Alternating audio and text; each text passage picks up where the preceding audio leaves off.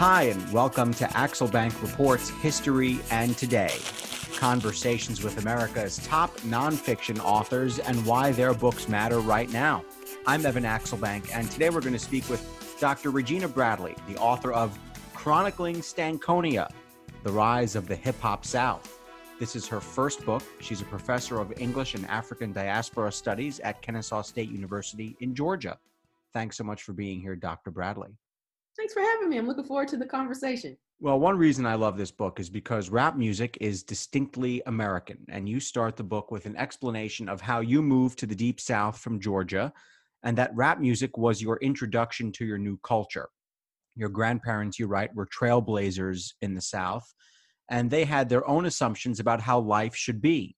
But you found yourself learning about your identity through both of those things, music and grandparents. So how are rap music and Black identity linked? Yeah, so it was Southern hip hop that introduced me to this idea of a contemporary South, which my grandparents really couldn't. They could talk about it, but they weren't exactly living it the same way that I was on a day-to-day basis, you know? So hip hop was kind of an escape, but also an opportunity to think about things that were happening in the world around me on my own terms and not necessarily from the viewpoint of the folks who were raising me.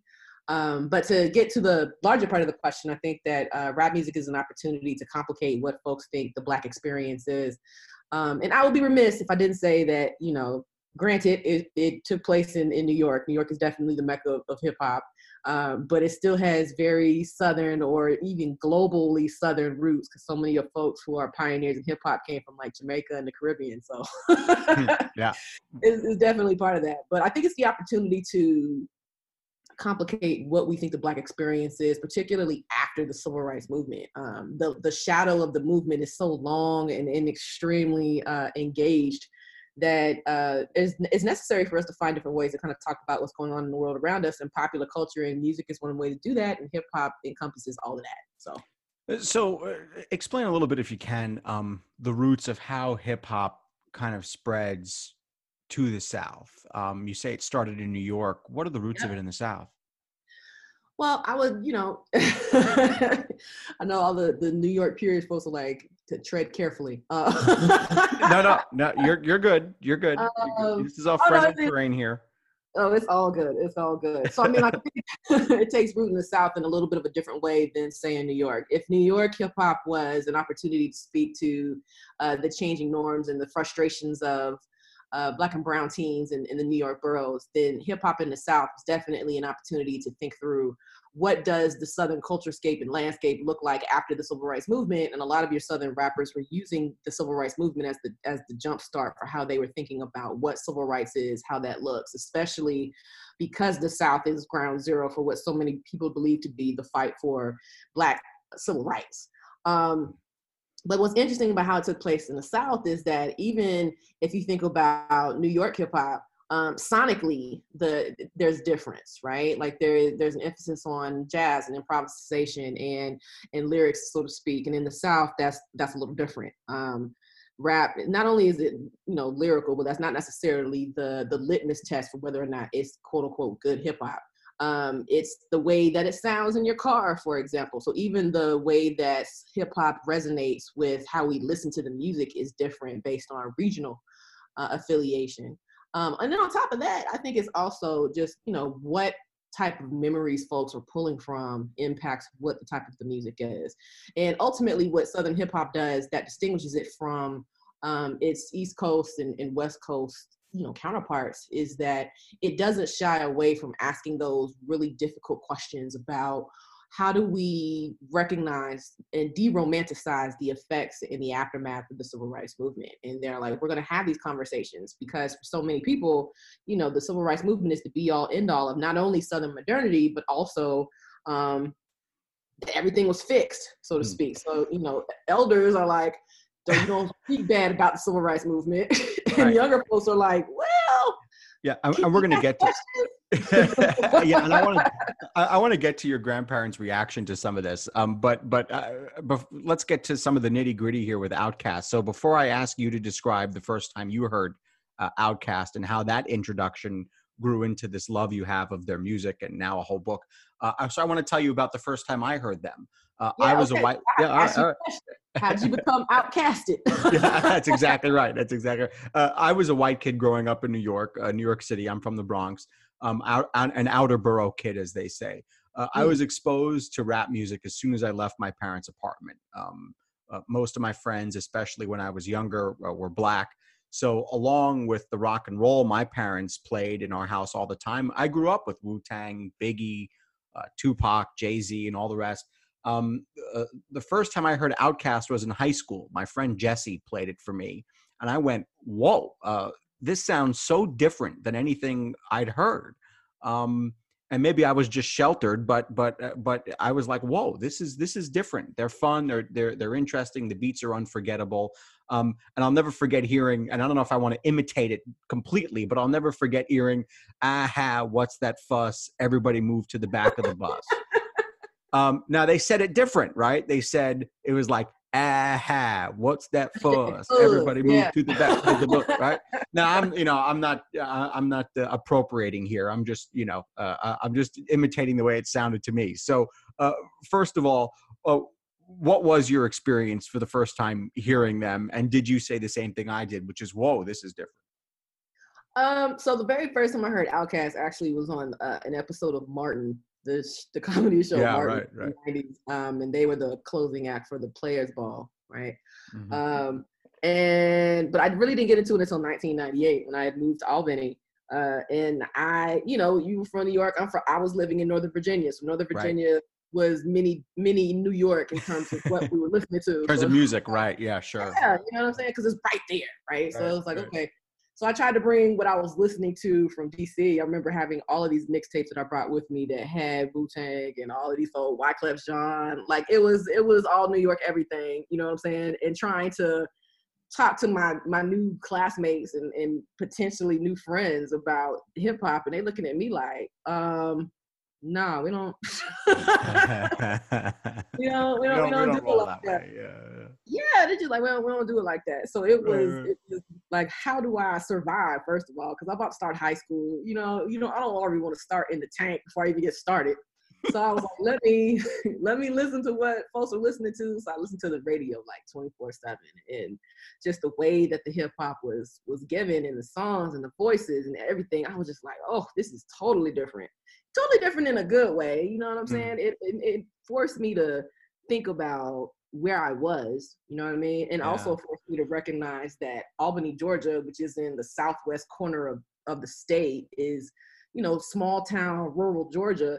And that's totally different than metropolitan Washington, D.C., Northern Virginia. So it was life or death. That's it.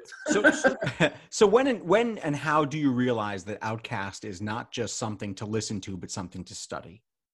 Because, one of the earlier reasons is that it was all that folks talked about, Dungeon Family, and growing up in Georgia, right outside of Atlanta. And Atlanta is the mecca, so to speak, for us, right?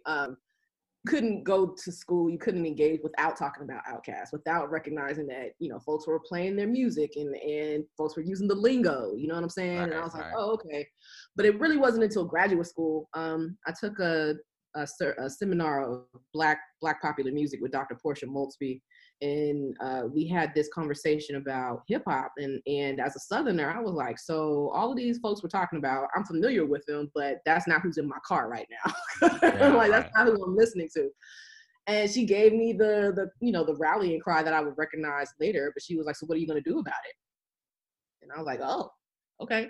So fast forward a couple years later, I finished a PhD, and I'm talking to friends at a conference, and they're talking about how excited they are that Illmatic is turning 20, and I'm like, but so is Southern Playalistic Cadillac Music, and nobody's really talking about that. What's up with that? So I ended up doing a series of YouTube conversations that became Outkasted Conversations. Oh, I saw that. Yeah, I saw that. Yeah, I saw that. And it was, basically just me hitting up friends and folks whose work I admired, and I was like, yo, let's talk about Outkast on Google Hangout and post it. And they were like, let's do it. So we had a good time. And so it becomes this thing of kind of cultural texture. So I had no idea until I read your book that Outkast is not just a play on words, but it's actually a moniker. What are they called again? Yeah, operating under the Crooked No, no, American. no. But no, I was going to say what they're. But what is the thing called when the first letter of each an acronym? I'm sorry, it's an Acronym. acronym. Yeah. It's an acronym. Yeah, yeah. It's an acronym. Operating under the crooked American system for too long. Yep. So how do they get the name, and also describe who is in Outkast and how they formed? And so we have Andre 3000, of course, and Big Boy with an I, Andre Benjamin and Anton Patton. So explain who they are, how they formed, and how they got the name. So what had happened was Right. What had happened? Right.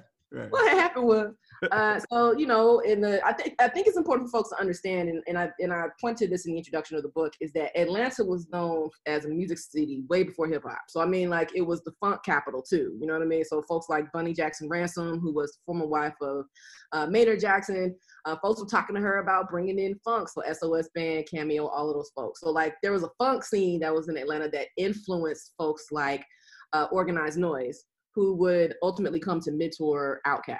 So how they got together were they went to Tri-Cities High School. They went to the same school. They got together.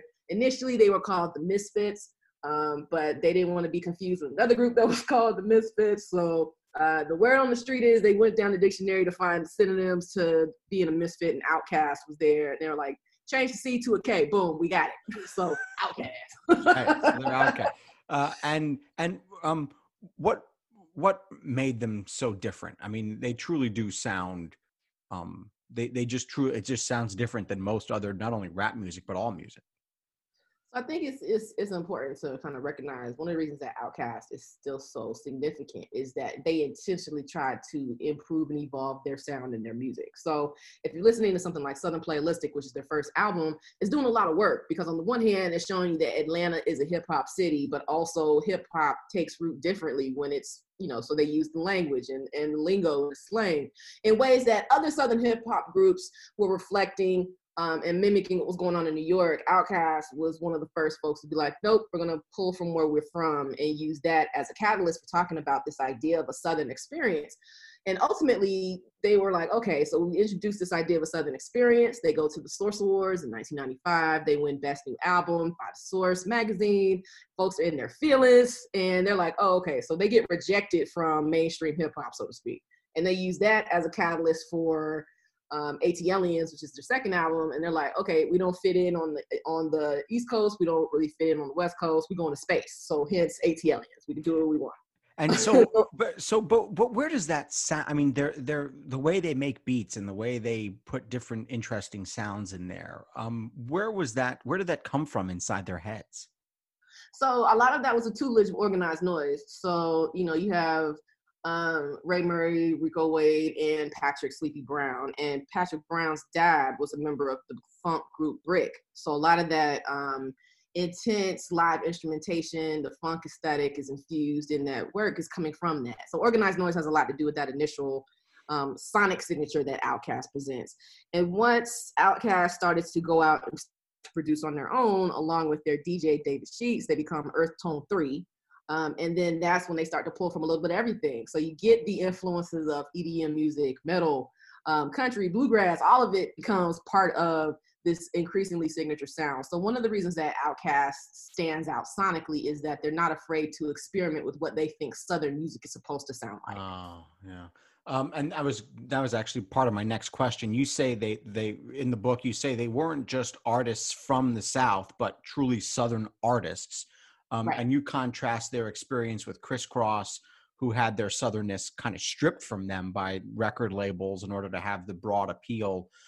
So why did the pop music industry strip the South from the identity of Southern Black men, but not from Northern Black men? In other words, Northern Black men were allowed to be, Biggie and Jay-Z. They made themselves by embracing the New York in them. But these Atlanta hip hop artists have this sort of multi-layered challenge. Well, part of it is regional bias. Yeah, right.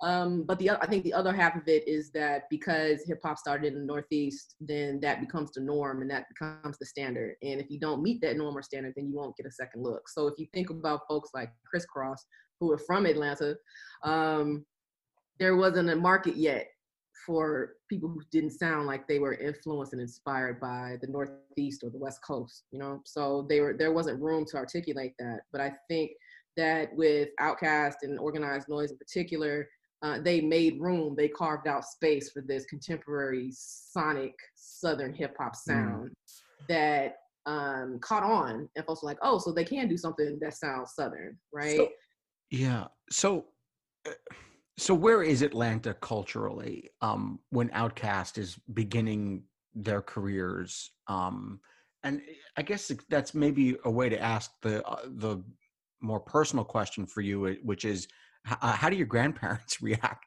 to Outkast? Where were your grandparents culturally? So Answer both, Atlanta and grandma. Atlanta. Okay, so I'll do the Atlanta part first. So Atlanta at the time that Outkast came out was trying to pull away from being this regional hub in the South to an international city, and it's what Maurice Hobson calls the Olympification of the city, right? In his book, Right. For the Black Mecca.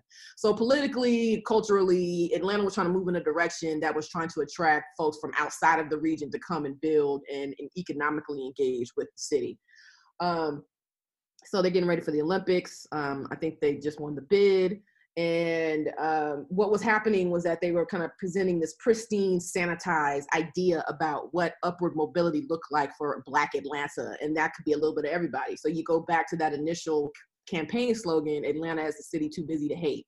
Well, they were too busy to hate, but in the inside of that, a lot of the working class Black communities in the city of Atlanta, where these rappers are coming from, are getting pushed to the side in favor of this larger narrative that's pushing them out of the conversation altogether. And so this is part of like Atlanta's attempt to appeal for the Olympics and to show themselves as like, we're not just a Southern town here, we're the real deal. Yeah, like we're a legit city. We're a legit metropolitan. And we want you to bring your business and bring out, because look at all the things we have. We have the AUC. We have these pockets of upwardly Black middle class mobility that are attractive, and you can live here and you can enjoy yourself here. And the contradict that was, well, not necessarily contradict, but the tension existed because you also have working class Black Atlanta communities that are being ostracized and erased. And what Southern hip hop out of the city was doing at the time was speaking to those issues and concerns in ways that the city officials and the campaigning and propaganda that was being pushed out wasn't. But in terms of my grandmother, yeah. So explain where they are and how they react to the Olympification of Atlanta and their history, and then also how they, when they heard Outkast, what they say to you. So my grandfather, my papa, is deceased. He passed in 2009. But my grandmother, who I call Nana Boo, is definitely still here, and she doesn't really do hip hop. She calls it the hip hops. So that should tell you that she doesn't listen to rap. But she was very, when I was a kid, when I was a teenager, she was very adamant about what I was listening to, because she was very gung-ho about me being ladylike and how I would be presented in society. So that should tell you I had to So she was worried that this rap would sort of rub off on you. Yeah, rub off on me in the sense that I would not be able to set myself up for success, because as an educator, that for her, that was the gateway. For her and my grandfather was, the more educated you are, the more opportunities that you have, which in itself is a very Southern Black inference. It's like, if you want to be successful, then you need to be educated, you need to be literate, right? And they saw me listening to rap, and they really didn't say anything, but they were also very adamant and very clear that just because you're listening to it doesn't mean this is how I want you to act. but it also speaks to where I would imagine where they sort of came from, and the difficulties that they saw that African Americans had to present themselves in the absolute best, not the word best, but the absolute sort of most sterilized way in order to have a chance. Yeah, and also there was the belief that you would remain invisible to the harm and the trauma if you carried yourself in a particular way at all times. Because my grandfather is from Athens, Georgia, and my grandmother is from Leary, Georgia, which is northern Georgia and southern Georgia, respectively. And it was interesting because they ended up going to all of our alma mater, which is Albany State University. And they were there trying to do better for themselves and trying to get college educated, because again, they felt like education was the gateway to opportunity. And they instilled that into all of their kids, my dad and my aunt included. My dad got away from it. He finished college, but he didn't do a graduate program because he went to the Navy. And my granddad wasn't having that. And as soon as my granddad saw that I was smart, or at least he thought I was smart, he was like, okay, I see that you're smart and you're not dumb. There's no excuse. So just being able to find that education soft spot or sweet spot was really important, not only for my folks, but for me also, because hip hop was an education for me. Like, it was an education for me to kind of see what was going on in the world around me in ways that my grandparents couldn't speak to, because that wasn't part of their daily experience. So what does this all say about, there are people who are afraid that pop culture rubs off on everybody, and that pop culture, rap music, movies, video games can turn the people who are listening to them or watching them into the thing that they're rapping about, or the thing that they're shooting up, or whatever else. What does this say? That obviously most people don't do those things, and you've become a doctor here. Yeah, I did become a doctor. Not the one that my father-in-law wanted. He's like, you can't write a prescription. But I think it shows the significance of pop culture as a tool, and it's not just entertainment, and it's important to kind of recognize that. And a lot of the conversations that we're having about race, identity, region, your belief system usually take place because of something we saw on TV or heard on the radio or saw on social media. So it shows the power of popular culture as an interrogation tool, but also as a site of inquiry. And I think that's what it is. But this is a question I often raise to my students in classes. I'm like, you can listen to all of this, but you also need to have a critical ear. And I think that's what's important in finding that balancing act, is to teach folks that you can enjoy the pop culture, but you also need to have the range and the willingness to have conversations about what type of text and message is being presented to you through the culture. Yeah, the term that I got growing up was always be an active viewer, be an active listener, and I think that you put it really well there. Okay, so we got Grandma. We figured out why she was worried about you listening to rap music. We figured out that her fears were unfounded. I had just one question. This is more about hip hop history here, but how are Southern rappers viewing this famous East Coast, West Coast feud? Where did they kind of fall during this? Where did they fall into? I mean, they're probably talking about it, Right. They're watching it from the sideline, because those guys are crazy. Yeah. Yeah. And this widespread belief that, we're not even part of the conversation. So when Andre comes out at the Source Awards and he's like, the South got something to say, that's the rallying cry. Like, oh yeah? Oh, it's our turn. It's our time. Okay, let's do it. And we haven't looked back since. Like, I haven't.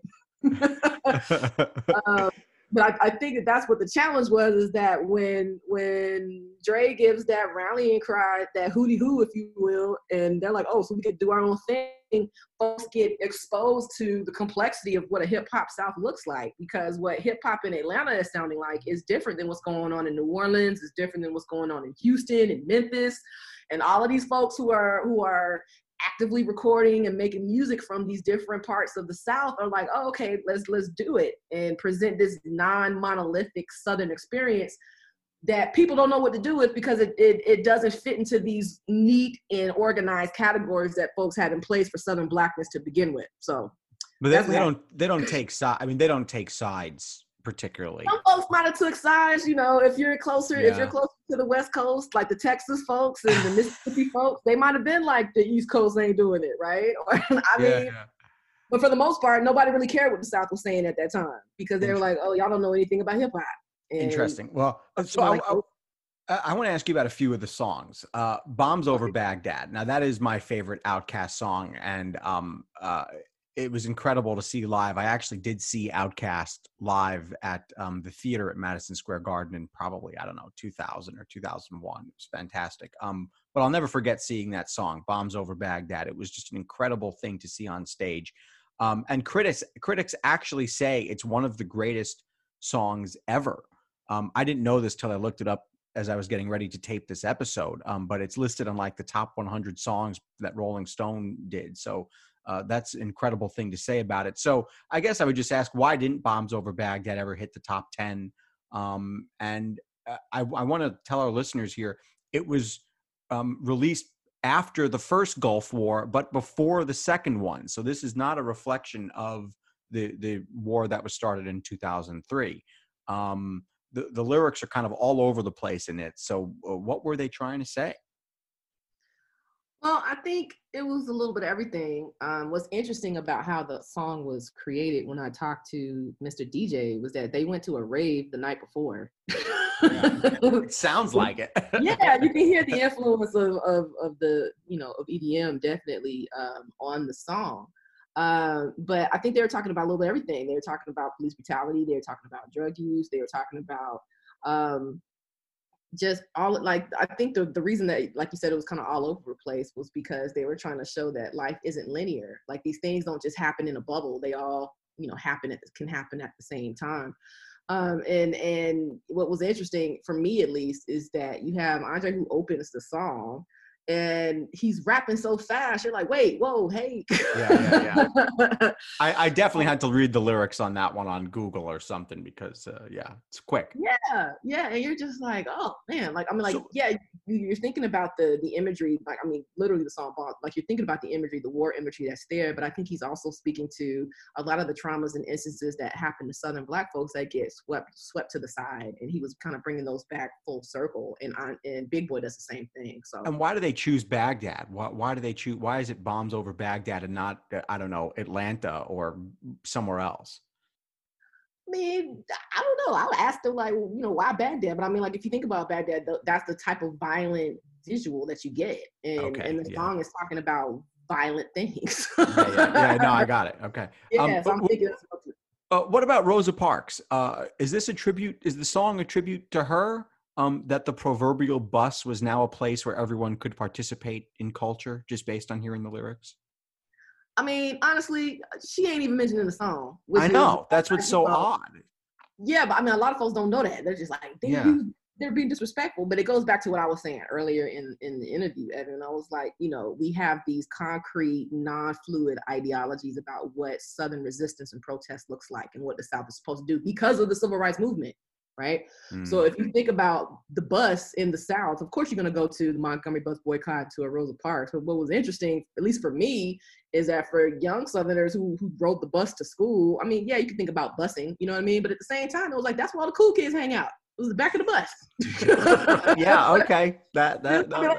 That sounds really simple, right? But I mean, like, you put that in conversation with this idea of integration and busing, right? There's also, Spike Lee's 1995 film, Get on the Bus. It's just refiguring what these Southern iconographies mean. And I think that's super important that Rosa Parks came out on Aquemini, because that's exactly what they're doing throughout the whole album, is renegotiating what they think their Southernness means and what it means to their fans and to themselves. Hey Ya is like the spring break song. I actually remember distinctly hearing it on spring break. Did they consider songs that got truly famous and had major crossover appeal their best songs? I don't think so. At least not for me. Yeah. I didn't ask about you though. I asked about that. Well, I mean, I can't speak for them, but I mean, like, what I think is interesting about, I think a really good example of that is Coachella 2014, because they were the opening act for both Fridays, like both weekends. And that first weekend that they opened, they went through their entire catalog, including Speaker Box and The Love Below.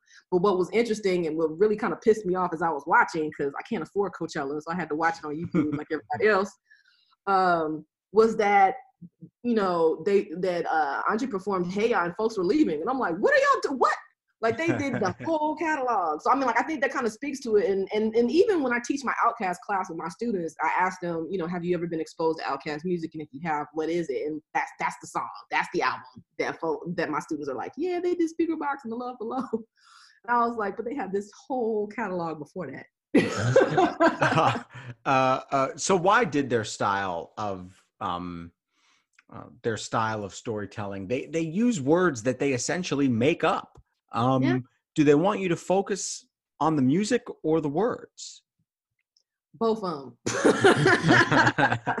I think that's where the genius lies. I think it's also kind of like a dare. Like I dare you to say something about this language and not talk about this music and vice versa. Mm. But I also think it speaks to the inherent genius of Black folks, particularly Southern Black folks. And they're like, and we can continuously evolve and develop what that genius looks like. And that's one of the reasons that Outkast is just so dope, is that they keep giving you new things to think about. Like one of the questions that I get asked all the time is, do you want another album? And I'm like, we haven't done enough of what they gave us. Like we still have to figure out what they gave us. Researching. Yeah. How are they viewed? Anyone who gets famous is always by someone in the music industry who probably didn't get famous. They always say, oh, they sold out, or they were not the way they used to be.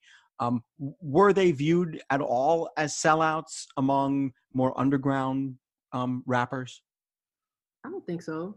Because I think, if we think about what selling out means, it means that you kind of have this cookie cutter formula, and that's definitely not them. Like they were continuously renegotiating and reconsidering what their art and what their sound was supposed to be. And I don't think that's selling out. I think they got to a place where they could not have to worry about that and just be like, well, you either like the music or you don't. And I think that goes back to why they named themselves, Outkast. And if we're outcasted, why should we care what the mainstream and what the folks think?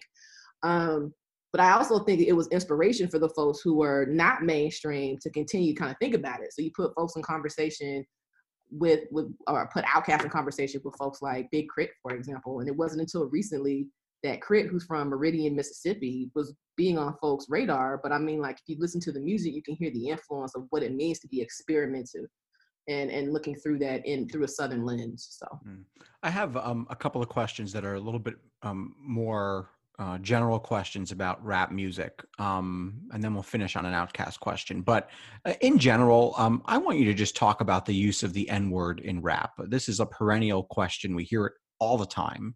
So explain why it's so central to rap music. It's certainly in many of the songs. It's bleeped out of most of the ones you hear on the radio, but when you listen to the explicit versions, it's there. It's present. All the major acts use it. So I guess explain why the N-word is often there, how we should react to it maybe differently as white people, at least me. And help us just understand it. That's one of the questions I honestly can't answer, because on the one hand, I'm like, it's part of how folks communicate with each other. That's for me, that's like a baseline answer. What's interesting is I've had this conversation with white students when we're having conversations about hip hop, and I'm like, why do you feel the need you have to say it? Why? And they just kind of look at me, and I'm like, I mean, is it because you feel like you just love music and you have to say it? But I mean, to be adamant about having I don't see what the problem is.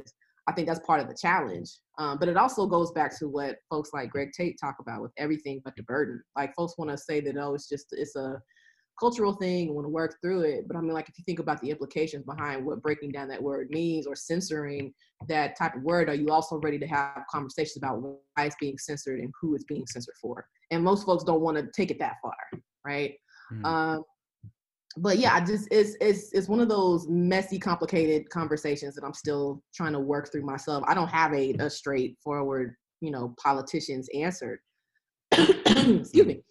But it's one of those questions about why does it have to be a universal word when the implications of that word aren't universal? Yeah, right. Do Southern rappers use it differently than Northern ones? Does it have different meaning when it comes from a Southern rapper? I don't think so. Maybe the narrative that they're talking about where this used might be a little bit different, but the intention and the meaning, I think, are not distinguishable. What current events are shaping hip hop? We heard about what was shaping Outkast when they were first coming onto the scene. You say the South is in charge now. Explain that. Well, Atlanta is where everybody wants to go and they don't leave. Is the joke here, living here, is that we need to have a lottery. Who gets to stay and who gets to go? Who gets to stay and who gets to go? But I think that, the South is definitely on top. You have folks like Designer, for example, who for months I thought was Future because they sound just alike, but Designer's from New York. He's from Brooklyn. And you have, what's interesting is that the Southern sound, the use of bass, the slang, all of that is still very much popular and has transcended this regional physical space into this larger international space, even like trap, for example, isn't just coming from the South. Like, it's not just a Southern export anymore. It's international. It's in China. It's in, Egypt. It's in France. It's everywhere. And I think that kind of speaks to Southern hip hop's ability to be translated and to be engaged by more folks who are not just Southern because of the experimental value of it. But in terms of what's influencing hip hop today, I mean, clearly you have the Black Lives Matter movement. You have all of these murders by police and also just vigilante folks. All of these things have been simmering for years, but they're finally kind of coming to the forefront because of the use of social media. And you have folks who are protesting this and then speaking out against it. And a lot of this is starting to come through in the music, or you might have these other alternative ways to talk about it. Like rapper Noname, for example, has the book club. She has a book club where she has these conversations about music and books and politics, and shares that with her audience. So just being able to establish this kind of humming understanding of what Black protest and resistance looks like in the US and around the world, when art is the center of how that protest is kind of starting to take place, is really, really important and useful, especially if you're thinking about the generational tensions that exist in the crevices of what that protest looks like in today's society. Well, it'll be interesting in 5 years or 10 years to see how Black Lives Matter really becomes a part of rap and if it becomes mainstream. I want to just finish on one last Outkast question here, which is that when they look back on their body of work, whenever that book is closed, I mean, obviously, we certainly hope that more that we're graced with more of it. Although you say that we still have to digest what we've already got, but when they look back on where on their music and on their body of work, what do you hope is or what do they hope, do you think, is the thing that we've all taken away from the incredible art that they have graced us with? That it is okay to go against the grain, and going against the grain is what gets you a legacy.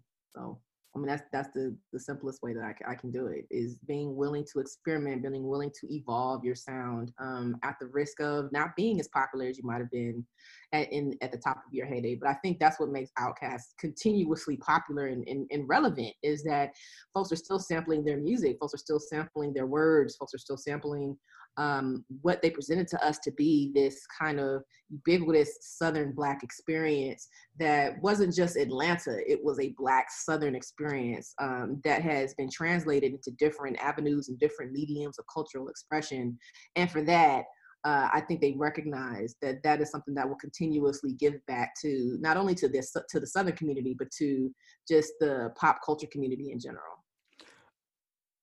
Before we go, I want to ask you what Red Clay Scholar stands for. That is your social media page. What's Red Clay Scholar? Well, the simplest way to put it is because I'm from the part of the state where if you get red clay on your white sneakers, you're never getting white sneakers again. It's a lesson. It's a lesson. Yeah, definitely. Got it. And if you could do a book on another, either rap act or any act, have you decided who the next one would be, or who you think should be one? Even if you don't do it, you don't have to do it. It's not, you're not promising here. I just want to ask who you think needs to be studied the way Outkast was. I don't know. I haven't thought that far. I'm still on Outkast. All right. She loves him. She's into him. I do. She's into him. Dr. Regina Bradley, the author of Chronicling Stankonia, The Rise of the Hip Hop South. Thank you so much for joining us. Thank you for having me. This is great. This is great. Certainly check out that book and her Twitter page, Red Clay Scholar, @Red Clay Scholar. And thank you for listening to Axel Bank Reports History and Today, conversations with America's top nonfiction authors and why their books matter right now. Be sure to check us out on Twitter and Instagram at Axel Bank History. We update those with clips from the show, guest announcements, and book recommendations. We'll see you next time. Thanks.